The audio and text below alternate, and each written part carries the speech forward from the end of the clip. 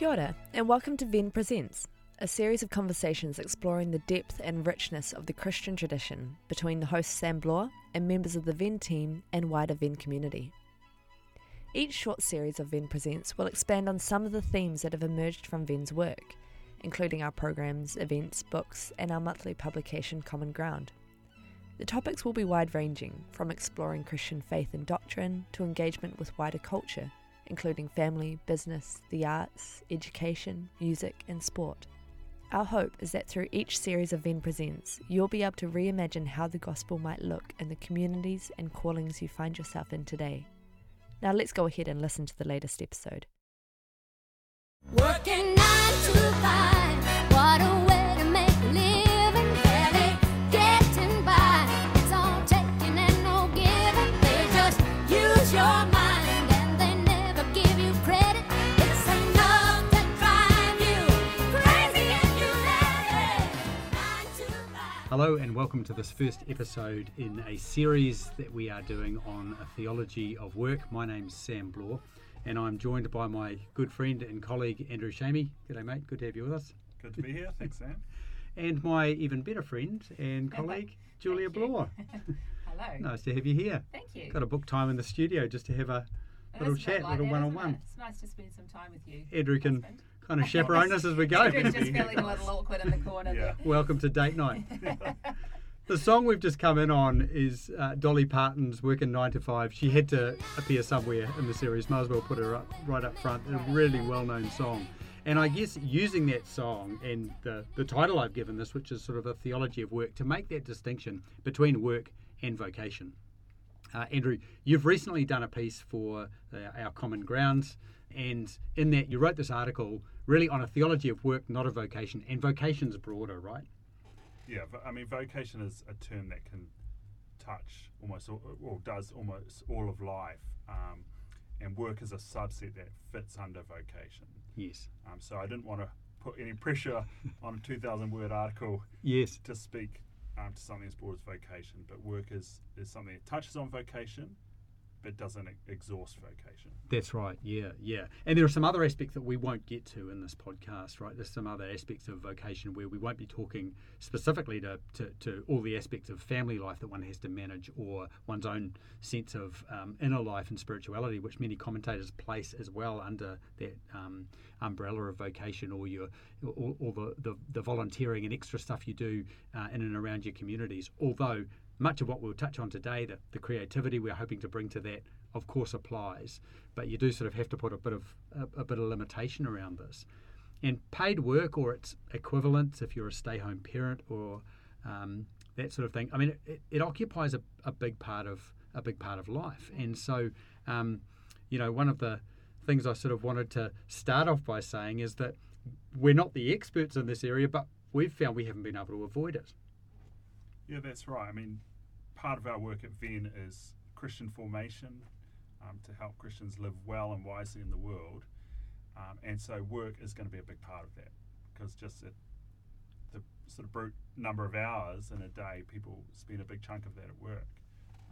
A lot of people's meaning and purpose in life is connected in some way to work. Yes. And so I think you have to talk about work, and you have to talk about how to understand work theologically if we are to live well as Christians in the world. Jules, this has come up for you as well. You've spoken on it at one of our events recently.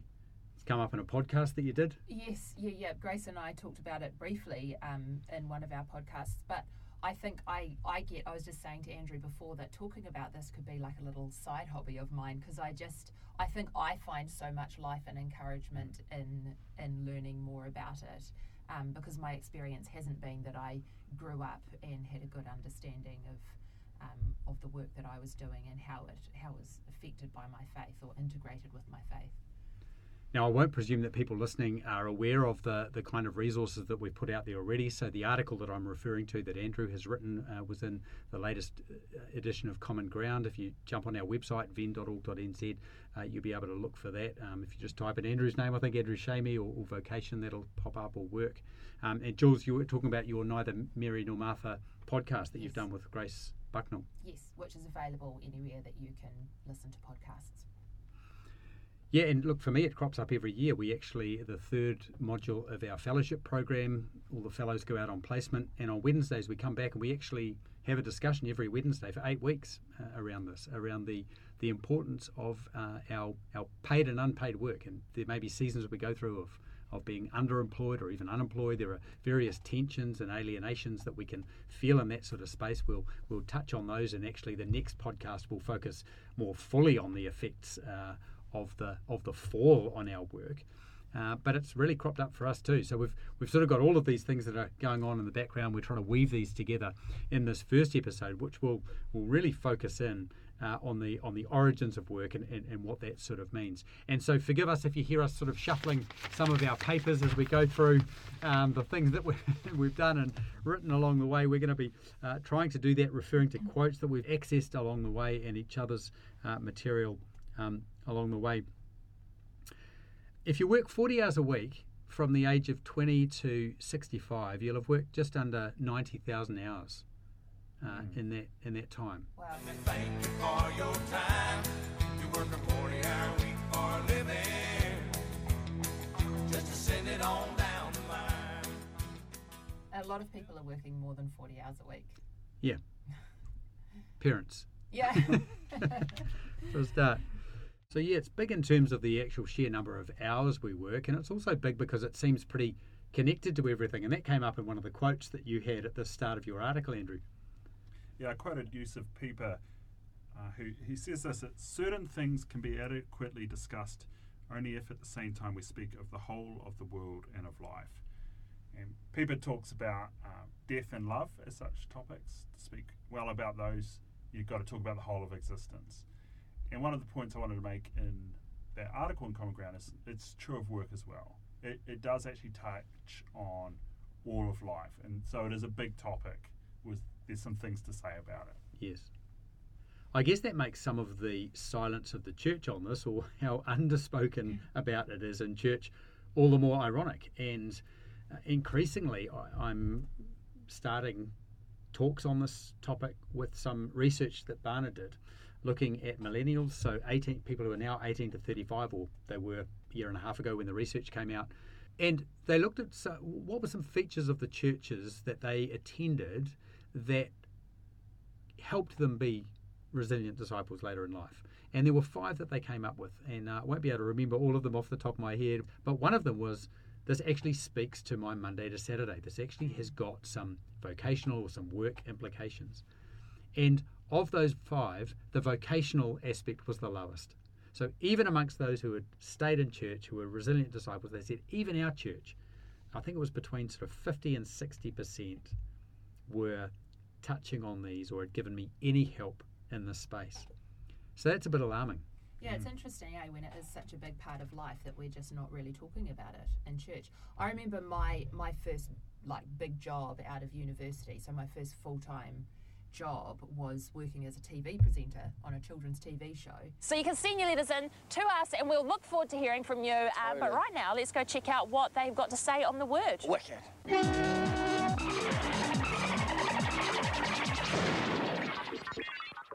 And I definitely felt really called to being there, and there was some quite cool experiences that I had in order to actually get that job that made me feel like God had really led me in that direction and opened up the doors and everything. But I didn't really have any framework for understanding why it was valuable. And all I really could put together was that it was putting me in the public eye, and so then I was getting invited to speak at youth camps and churches and stuff, and so then I could kind of do the good Christian work of telling people about Jesus. So it was sort of like there was this separation, but almost like a separation between the cultural mandate and the Great Commission, and I was just sort of sticking with the Great Commission. So it was good that I had that job because I could tell my co-host or my co-workers about Jesus and invite them along to church, and that was kind of the value that I saw in it at that point, which is actually a bit sad for me now thinking about it, because it was a great job and it was good and righteous and good Christian work in and of itself. Yeah, I think it's not just Christians as well. I think in the wider culture we've got the way we think about work is problematic. You've got a real desire for find a work-life balance, Yes. and that seems to suggest what makes up the good of life has to be, the work is excluded from work, Yes. and it's almost like you've got to relegate work to just something to be tolerated. Right. To go back to our songs for a minute. Yeah. It's really hard to find any songs that are positive. Yeah. It's like everybody's working for the weekend. Everybody's working for the weekend. Yeah. Working 9 to 5. Yeah. It's a tough time. You've got to make a living. You've got to Yeah. make a living. Yeah. It's been a hard day's night. It's been a hard day's night, and I've been working like a dog.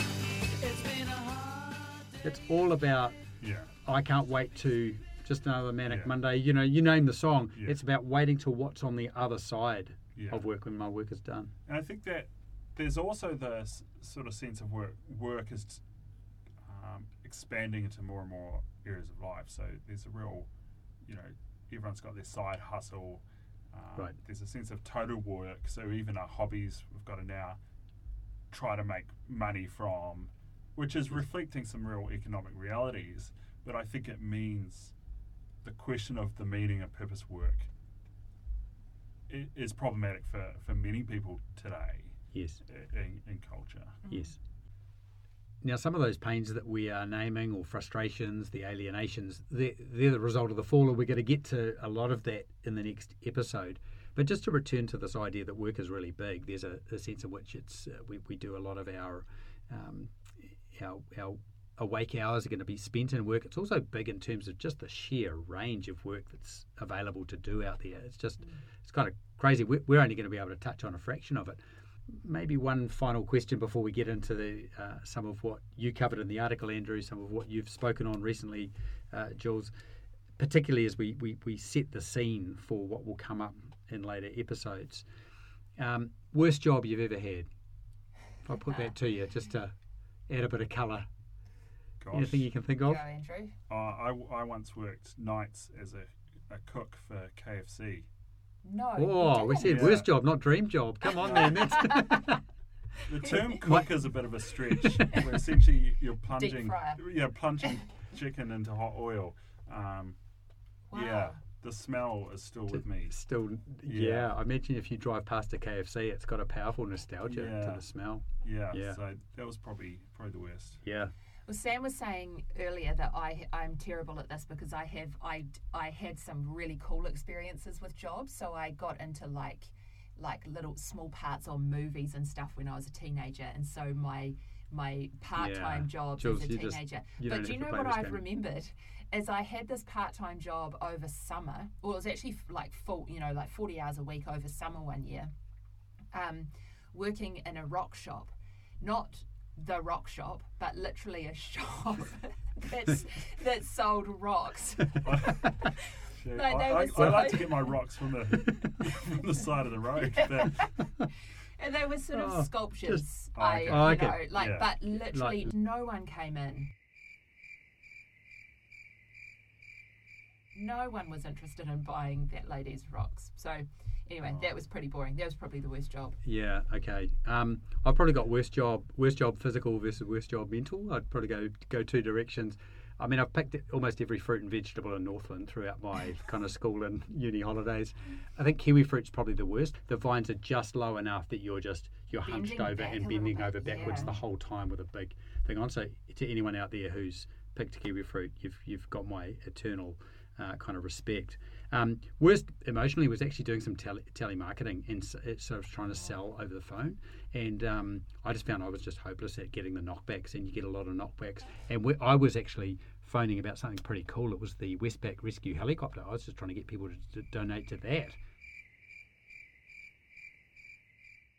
And even then you get sort of 20 knockbacks for every one person who says they'll give $10, and after one day I was done.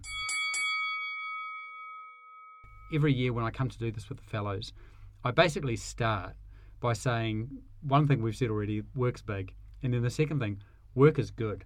And Andrew, you sort of started there and told us why and really unpacked the goodness of work, and I love the way you did that. You started Remind us we need to go back to Genesis 1 and 2 and find out what's going on here. You started with, let us make.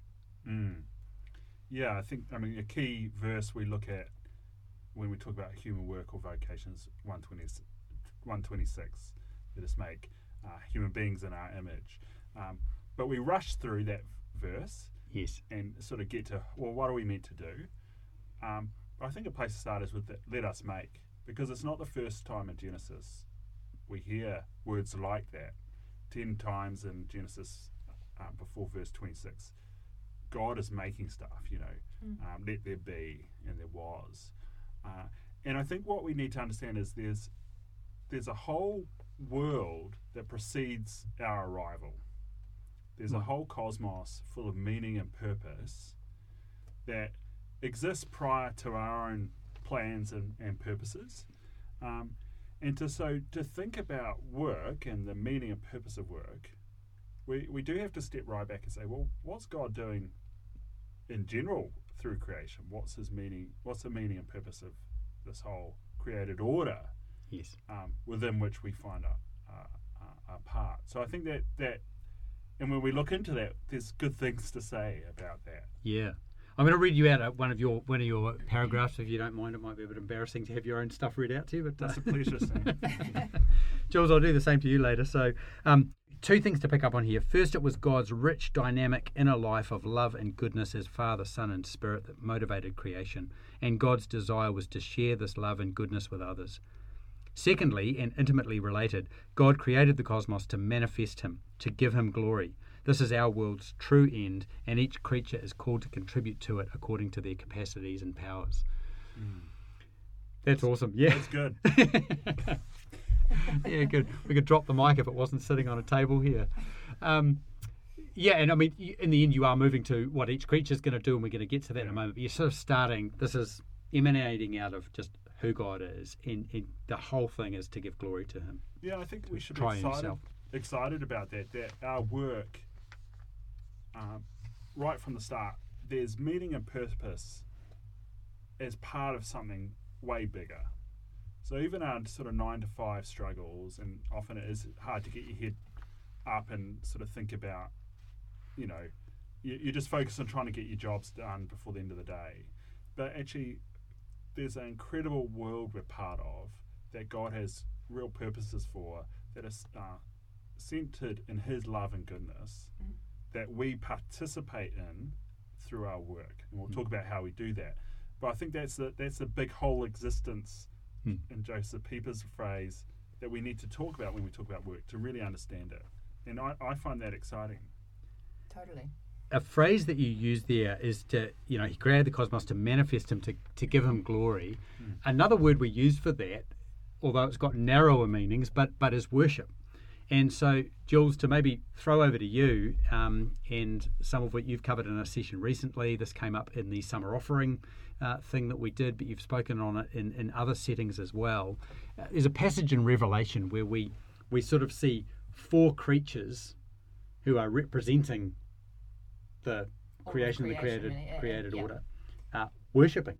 The idea, I guess, of all of those animals around the throne worshipping is telling us that ideally all of creation would be centered around the throne in worship of Jesus, the one who sits on the throne.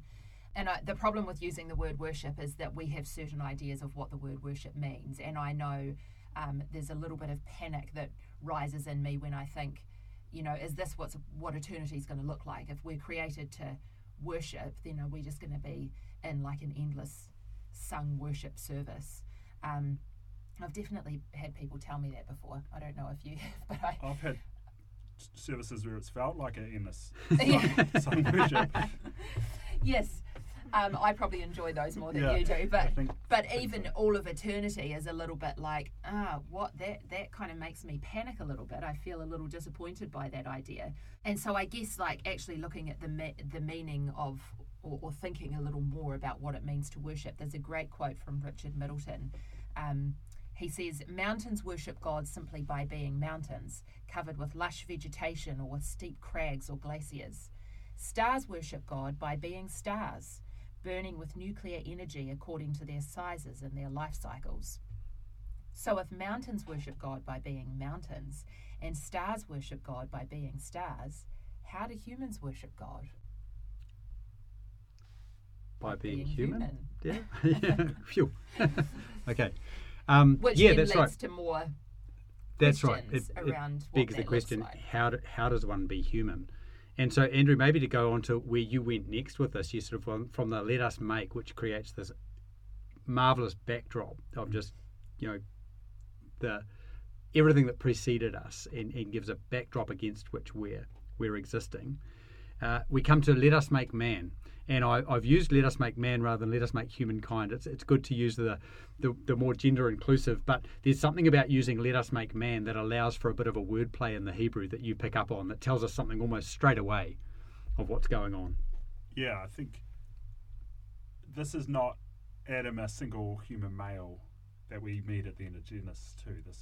It is humankind, but the man Adam, there's a bit of a wordplay in the Hebrew coming. Adama, which is earth. And so right from the beginning, one of the things we're learning about human beings is what we're made of. It seems to be something that the text is trying to draw our attention to. From the earth comes the earth one. Genesis 2 makes the same point. Then the Lord God formed the human, Adam, from the dust of the ground, Adama. So there's something being said about who we are here that's focusing on our sort of material bodies as central to who we are, that I think is important when we come to think about work.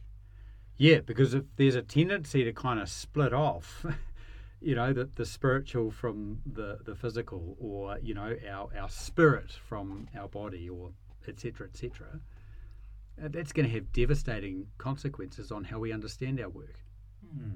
Yeah, the picture we get is we're a unity of body and soul, or you can say body and spirit, but there has been a tendency actually to focus on the soul or the spirit as the central element of what it means to be human. So there's been a tendency within the Christian church, but that's really if you do that will distort both your understanding of human nature and therefore your understanding of work. And that's where I think we get some of these hierarchies that sometimes turn up about more spiritual jobs versus less spiritual jobs. Yes. You were saying just earlier when we were chatting before, hitting the record button, just even around your folks, people could easily make that distinction. Yeah. As I said, my dad works for a mission organisation. My mum's a nurse. There are ways and times in Christian history where my dad's work, which is some sense is viewed as more spiritual, is viewed as more important. And my parents didn't think like that, but that's certainly a way. And my mum's a nurse. She deals with the human body and human persons. That seems lower down the pecking order on some sort of structure if the soul is what it means to be human. Yes. Yeah. Although the nursing role is still like within sort of that same thinking is still sort of good and holy and Christian work, because she's serving people and taking care of people. Service. So Jesus healed. Yes, there's so there's places loads, we go that bump it up the hierarchy. But then you've got someone like, someone who's working in, I don't know, as an accountant in a large organisation and just sits in their cubicle and doesn't have heaps of human contact, but is just sort of working numbers all day. Their work, I would imagine, in that thinking is way down the hierarchy. Yeah. So Sam's dad is a lawyer, your dad is a photographer. Yes. They're lower down the pecking order than say my dad is in missions and my mum is sort of a healing ministry. Yes. That's the sort of thinking it can lead to. Yes. Again, I'm going to quote you to yourself, mate, because this was a great line out of the article that you wrote. Work and take care of the garden, God tells Adam and Eve in Genesis 2. There was something garden that was quite sort of agrarian, and I always remember thinking couldn't really connect with it even back in Sunday school days.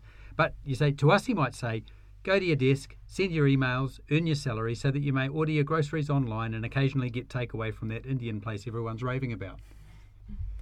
There's something good about doing the work that's putting food on your table at home and is actually making a contribution in that way. Yeah, I think a starting point for thinking about work is that part of God's good creation are our bodies and our bodies' needs for food, for shelter, for warmth, and work that goes to procure those things and that we need for living has dignity and meaning.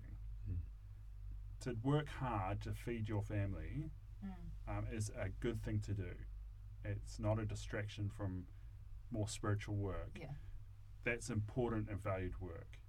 And I think that's a starting point for understanding the meaning and dignity of human work. That's a really good observation around the importance of taking care of bodily needs. And I imagine there's some real positives to take from that when you're a stay-home parent for periods of time. Yes, and that's all you're doing. You're fixing another Marmite sandwich or peanut butter sandwich, or changing another nappy, wiping a bum. Michael, just hold her, will you, so I can get the diaper off? Oh! How can something so small create so much of something so disgusting? Oh, God. Like, it's all quite physical stuff. And I definitely had grand ideas of those first years of being a mum and staying with my kids at home and and actually doing quite spiritual things, like teaching them so much about the Christian faith, which obviously I still have attempted to do, but the majority of the time, especially in those early years when you're at home with them all the time, it is just looking after their physical needs, and it's repetitive. So actually having a framework like that to be falling back on is really encouraging. So Andrew, you then take things to the next step on, which is to say, yes, it's great that we're against this backdrop of making and that humankind, there's a physicality to it, all of those things. But there's also a specificity to it as well, where actually there is a role and a task to do. And you say here at one stage, human beings are being gifted with particular capacities and powers that are unique to us among our fellow creatures. Capacities for knowing, for language, for making, for wisdom, for reason, for imagination, and for relationships. These capacities make sense of the particular role our work is given to play in God's cosmic purposes. And so you then go the further step to say, let us make mankind in our image. Yeah, I think that all creatures, it's a sort of almost a great chorus of creatures. We have a common purpose to bring God glory, to display His goodness. And then each creature has its own potentials and capacities through which they do that. And those things you just listed are some of the human capacities and potentials through which we play our particular role in this bigger picture. And that's really what's been picked up actually in this make man, humankind in our image, where we're getting more specific about what our role is actually in this bigger picture. I mean, it's a phrase that is just bandied around though. The image of God. It is bandied around. Like, I really didn't understand what being made in the image of God or being an image bearer actually meant. But I remember a girl in my drama class who was obviously a Christian. And we were doing this exercises where we were all kind of being trees, like it was a warm-up exercise, and the teacher's like reason number 642 why Andrew didn't go to drama. Yeah. Hi everybody! We're gonna do some improv for you. It's completely unscripted theater, created on the spot, never to be seen again, never seen before. I am a tree. Ding. I'd rather cook chicken at KFC than pretend to be a tree. At least you got paid for that too. But it was, she was all like, imagine your roots going down into the ground, and you've got strong branches, and the breeze comes through, and anyway, you're imagining you're a tree. And after sort of 5 minutes of this, there was this girl who was like, I'm done with this. I am not a tree. I'm a human being. I'm made in the image of God. And I was just like, whoa, okay, I might just sidestep over here a little bit and sort of separate myself off from that little Christian group over there. But the other thing that I had was when I had I was having a lot of difficulty with a boss at work, and she was treating many people pretty badly. And I sort of didn't know where to go to get advice. I didn't know what to do. Went to this person at church in the end who said to me, you've got to, you can't let her speak to you like that. You've got to let her know you were made in the image of God. I'm like, yeah, that's terrible advice.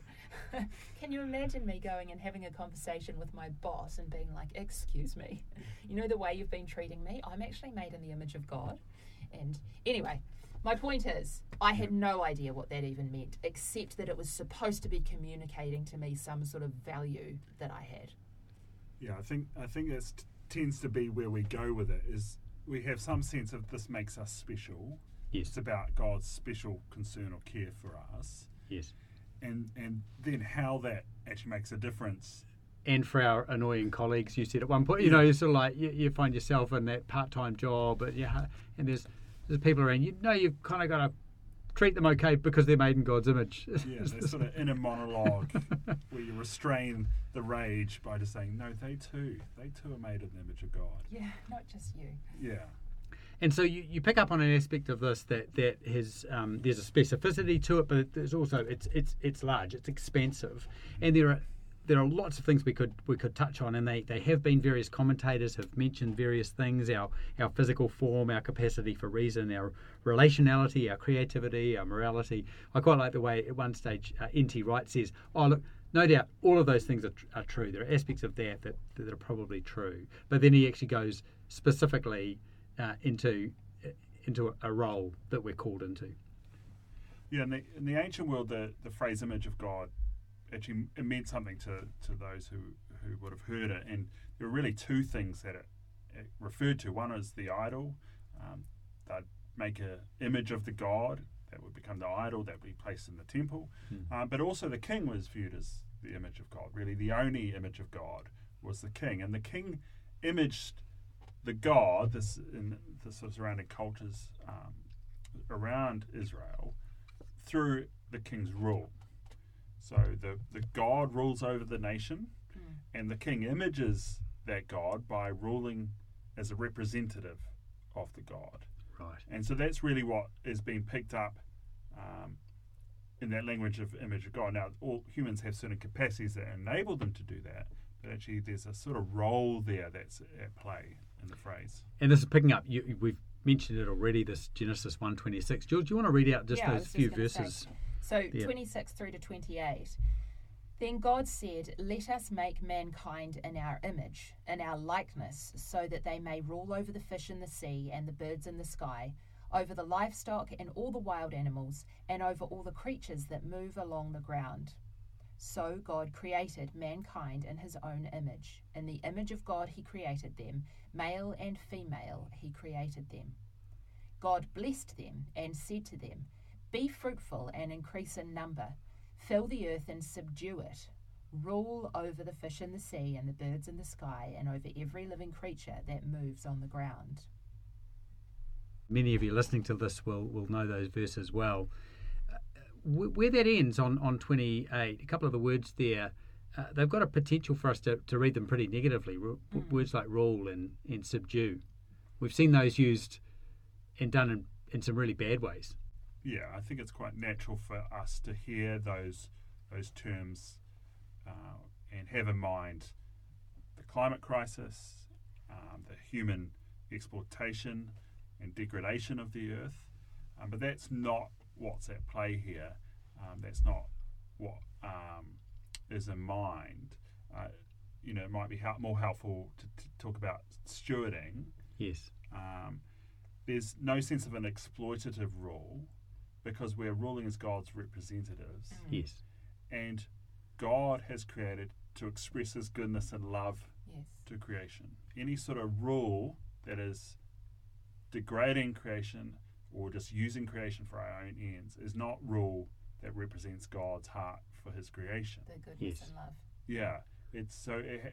There's a boundary around what sort of rule Yes. we have. It's not a total freedom to do whatever we want. It's rule that assumes a right relatedness, right? So, I mean, Yeah. again, another kind of Old Testament word like of shalom, where there's right relatedness of us to each other, us to God, us to the world around us. Unfortunately, Genesis 3 is going to come, and we're going to see what that introduces next week. But this rulership and this, even the subduing, it's in a right way. It's so that thing can be more fully itself. That's right. One point you write this, Andrew, this vocation goes beyond creation care, so goes beyond just looking after the environment, and provides the context within which to understand the meaning and purpose of our daily working lives, a purpose beyond simply procuring resources for living. Consider your colleagues, consider your office, consider your cab or your classroom, your workshop or your workstation. Consider your clients or patients or students. To do good here to these people in this place is meaningful because it's a way for you to participate in God's great unfolding purpose for his creation. I mean, that's just a great description, mate, of just the range that's open to us. This has all been included. Yeah, and I think we're meant to think of those contexts as gifts to us, that little part of creation that God gives to us to care for, to steward, to seek to display his goodness and love to. So your colleagues and your workplace are part of the context in which you're meant to live out your calling as a human, to represent God's love, his goodness in that place to those people. So again, work is given real meaning and dignity in that, because it can be a means by which you do that. Yeah, we've quoted Richard Middleton a couple of times, but there's another great quote in his book, The Liberating Image, where I think the section or the chapter might be called God's Primal Generosity. And he says that some of the rhetorical features of Genesis point us to a God who does not hoard divine creative power with some desperate need to control, but rather to a God who is generous with power, sharing it with creatures that they might make their own contribution to the harmony and beauty of the world. It's quite neat. He doesn't want to do it all himself, which I think is what I'd want to do if I was God, especially when I knew I'd do a better job than some of those I'm about to entrust to do it. There's a real open-handedness and generosity. I think that language of harmony and beauty is helpful as well, because if you think about your workplace, often the things that are missing in a dysfunctional workplace or just average workplace is harmony, a sense of harmony between people, a sense of harmony between people's desires and what the work is about, and beauty. You know, office buildings have a reputation for being ugly. All these things. So actually, to even think just taking two words we could choose that name some of God's intent for his creation, to say, actually, well, what if you thought about when you turn up at work, hey, how am I contributing to the harmony of this place and how I relate to others, how I relate to the creation that's around there, the physical environment? How am I adding beauty to a place? Actually bringing in some element of actually making the place more beautiful, or relating more beautifully to people. I think we can think actually quite creatively about just how we go about our work, even before we talk about what our work, what we're trying to do with our work. We can make a massive difference as God's image bearers by bringing more beauty or justice or peace or harmony into a situation. And I think that's our calling, actually.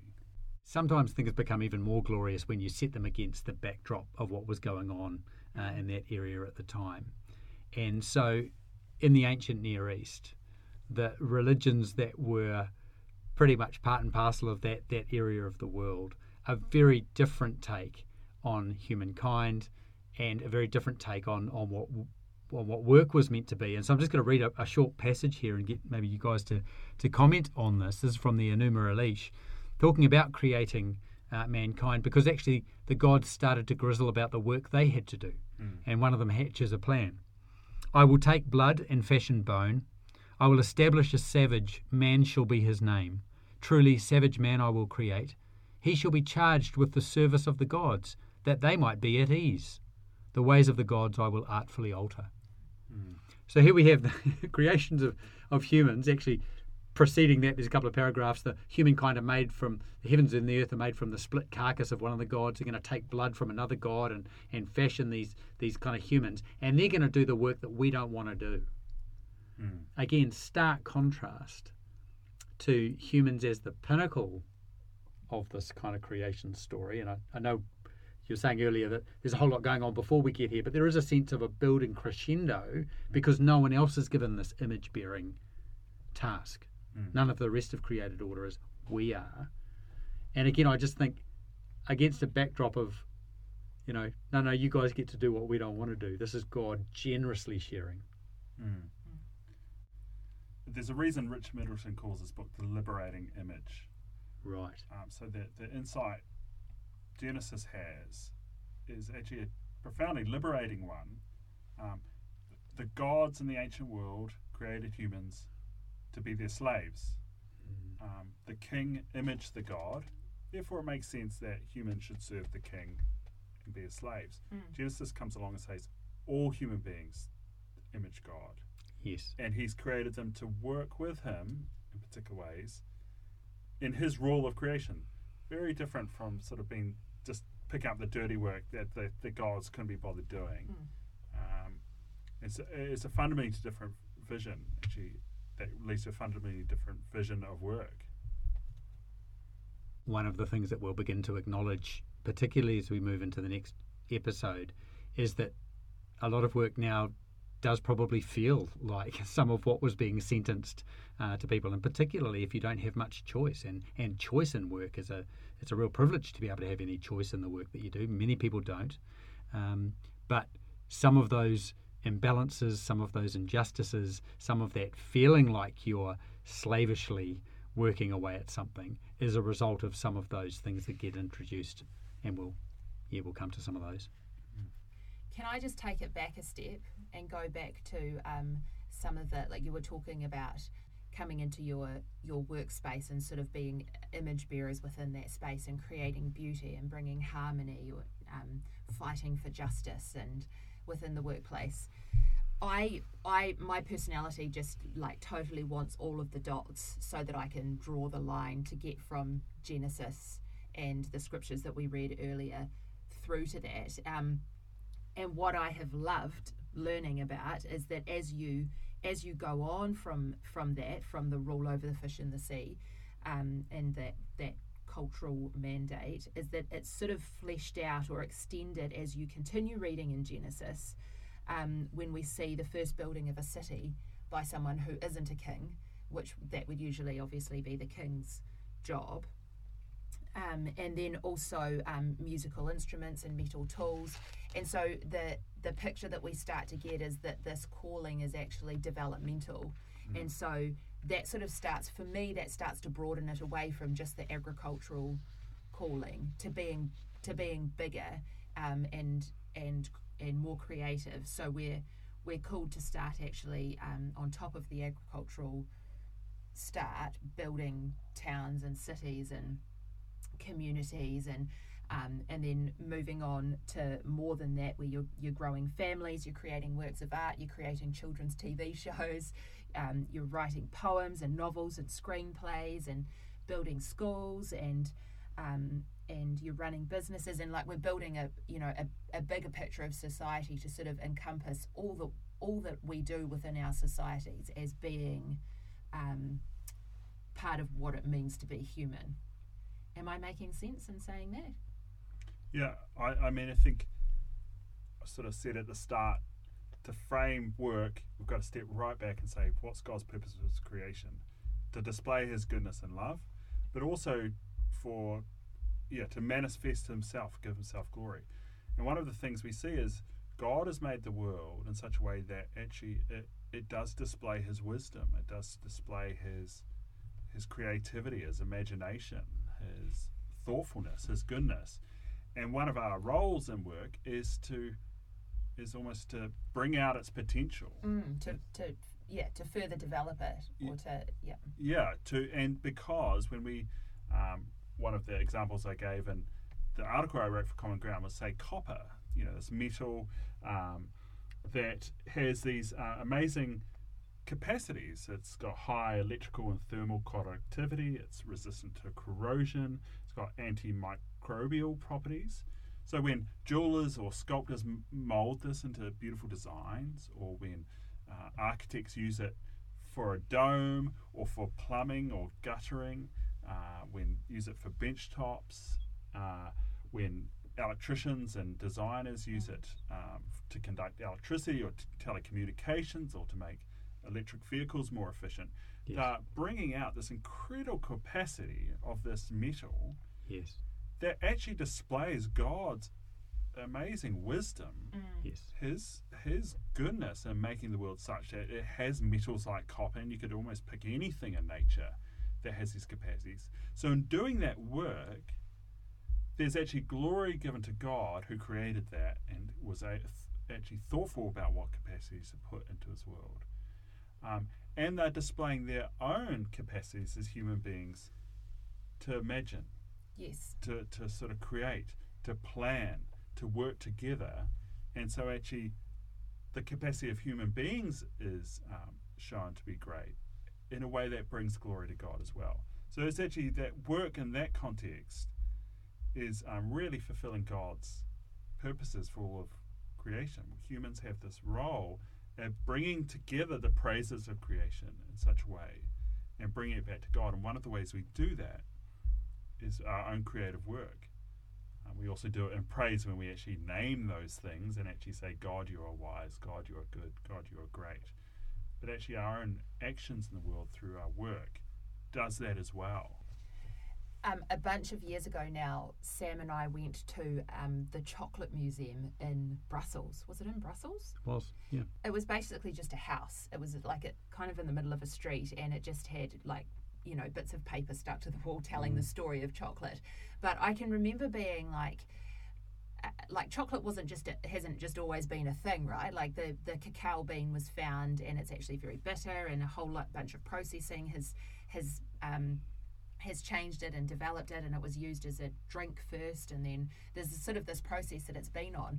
But I can remember thinking, I wonder what God was thinking. He must have just been sitting there going, oh, you guys have finally found the cacao bean, and like just watching the process and being like, you have no idea how amazing it's going to be. What you can take the secret raw ingredients of my creation and further develop it and create something like chocolate. a literal Easter egg. Yeah, hidden. I was going to say, he's left these Easter eggs out there. Yeah, it's so good. Yeah, that's great, guys. Look, I think we probably do need to wrap it up, but I want to do that by just actually having a couple of quotes. Andrew, I'm going to quote you again. I know you won't mind one last time. I do it to myself all the time, so go for it. And then Jules, from a talk you did recently, a great quote as well from the Drama of Scripture. But Andrew, you're picking up on that mending, fixing, all sorts of things that we do. Work is not just toil. Work can be more than simply feeding our bodies, though such work has dignity. Your work, your 9-to-5 life of spreadsheets and emails, of joists and concrete mixers, waiting rooms and whiteboards, is a means by which you can participate in God's cosmic purposes. Through and in your work, you are called to communicate God's love and goodness to other creatures and to bring creation back to God by enabling it to fulfill its potential, and therefore witness to the exuberant goodness, power, wisdom, life, beauty, and love of its creator. Good work, Andrew. Thanks, guys. I love this quote from the Drama of Scripture. God himself is revealed or imaged in his creation precisely as we are busy within the creation, developing its hidden potentials in agriculture, art, music, commerce, politics, scholarship, family life, church, leisure, and so on, in ways that honour God. As we take God's creative commands of let there be and develop the potentials in them, we continue to spread the fragrance of his presence throughout the world he has made. I love that. We spread the fragrance of his presence. Yeah, that is awesome. And What we are going to finish on is another song, and we came in with Dolly Parton. We're going to go out on Bon Jovi. Why wouldn't you? Tommy used to work on the docks. You know, Gina works the diner all day. And as we're going to see as things deteriorate, we're going to need prayer, guys. We're going to need to be living on our prayer. Thanks for joining us for this episode, Andrew, Jules. It's been awesome. Thank you. Thanks for being here on date night. She says we gotta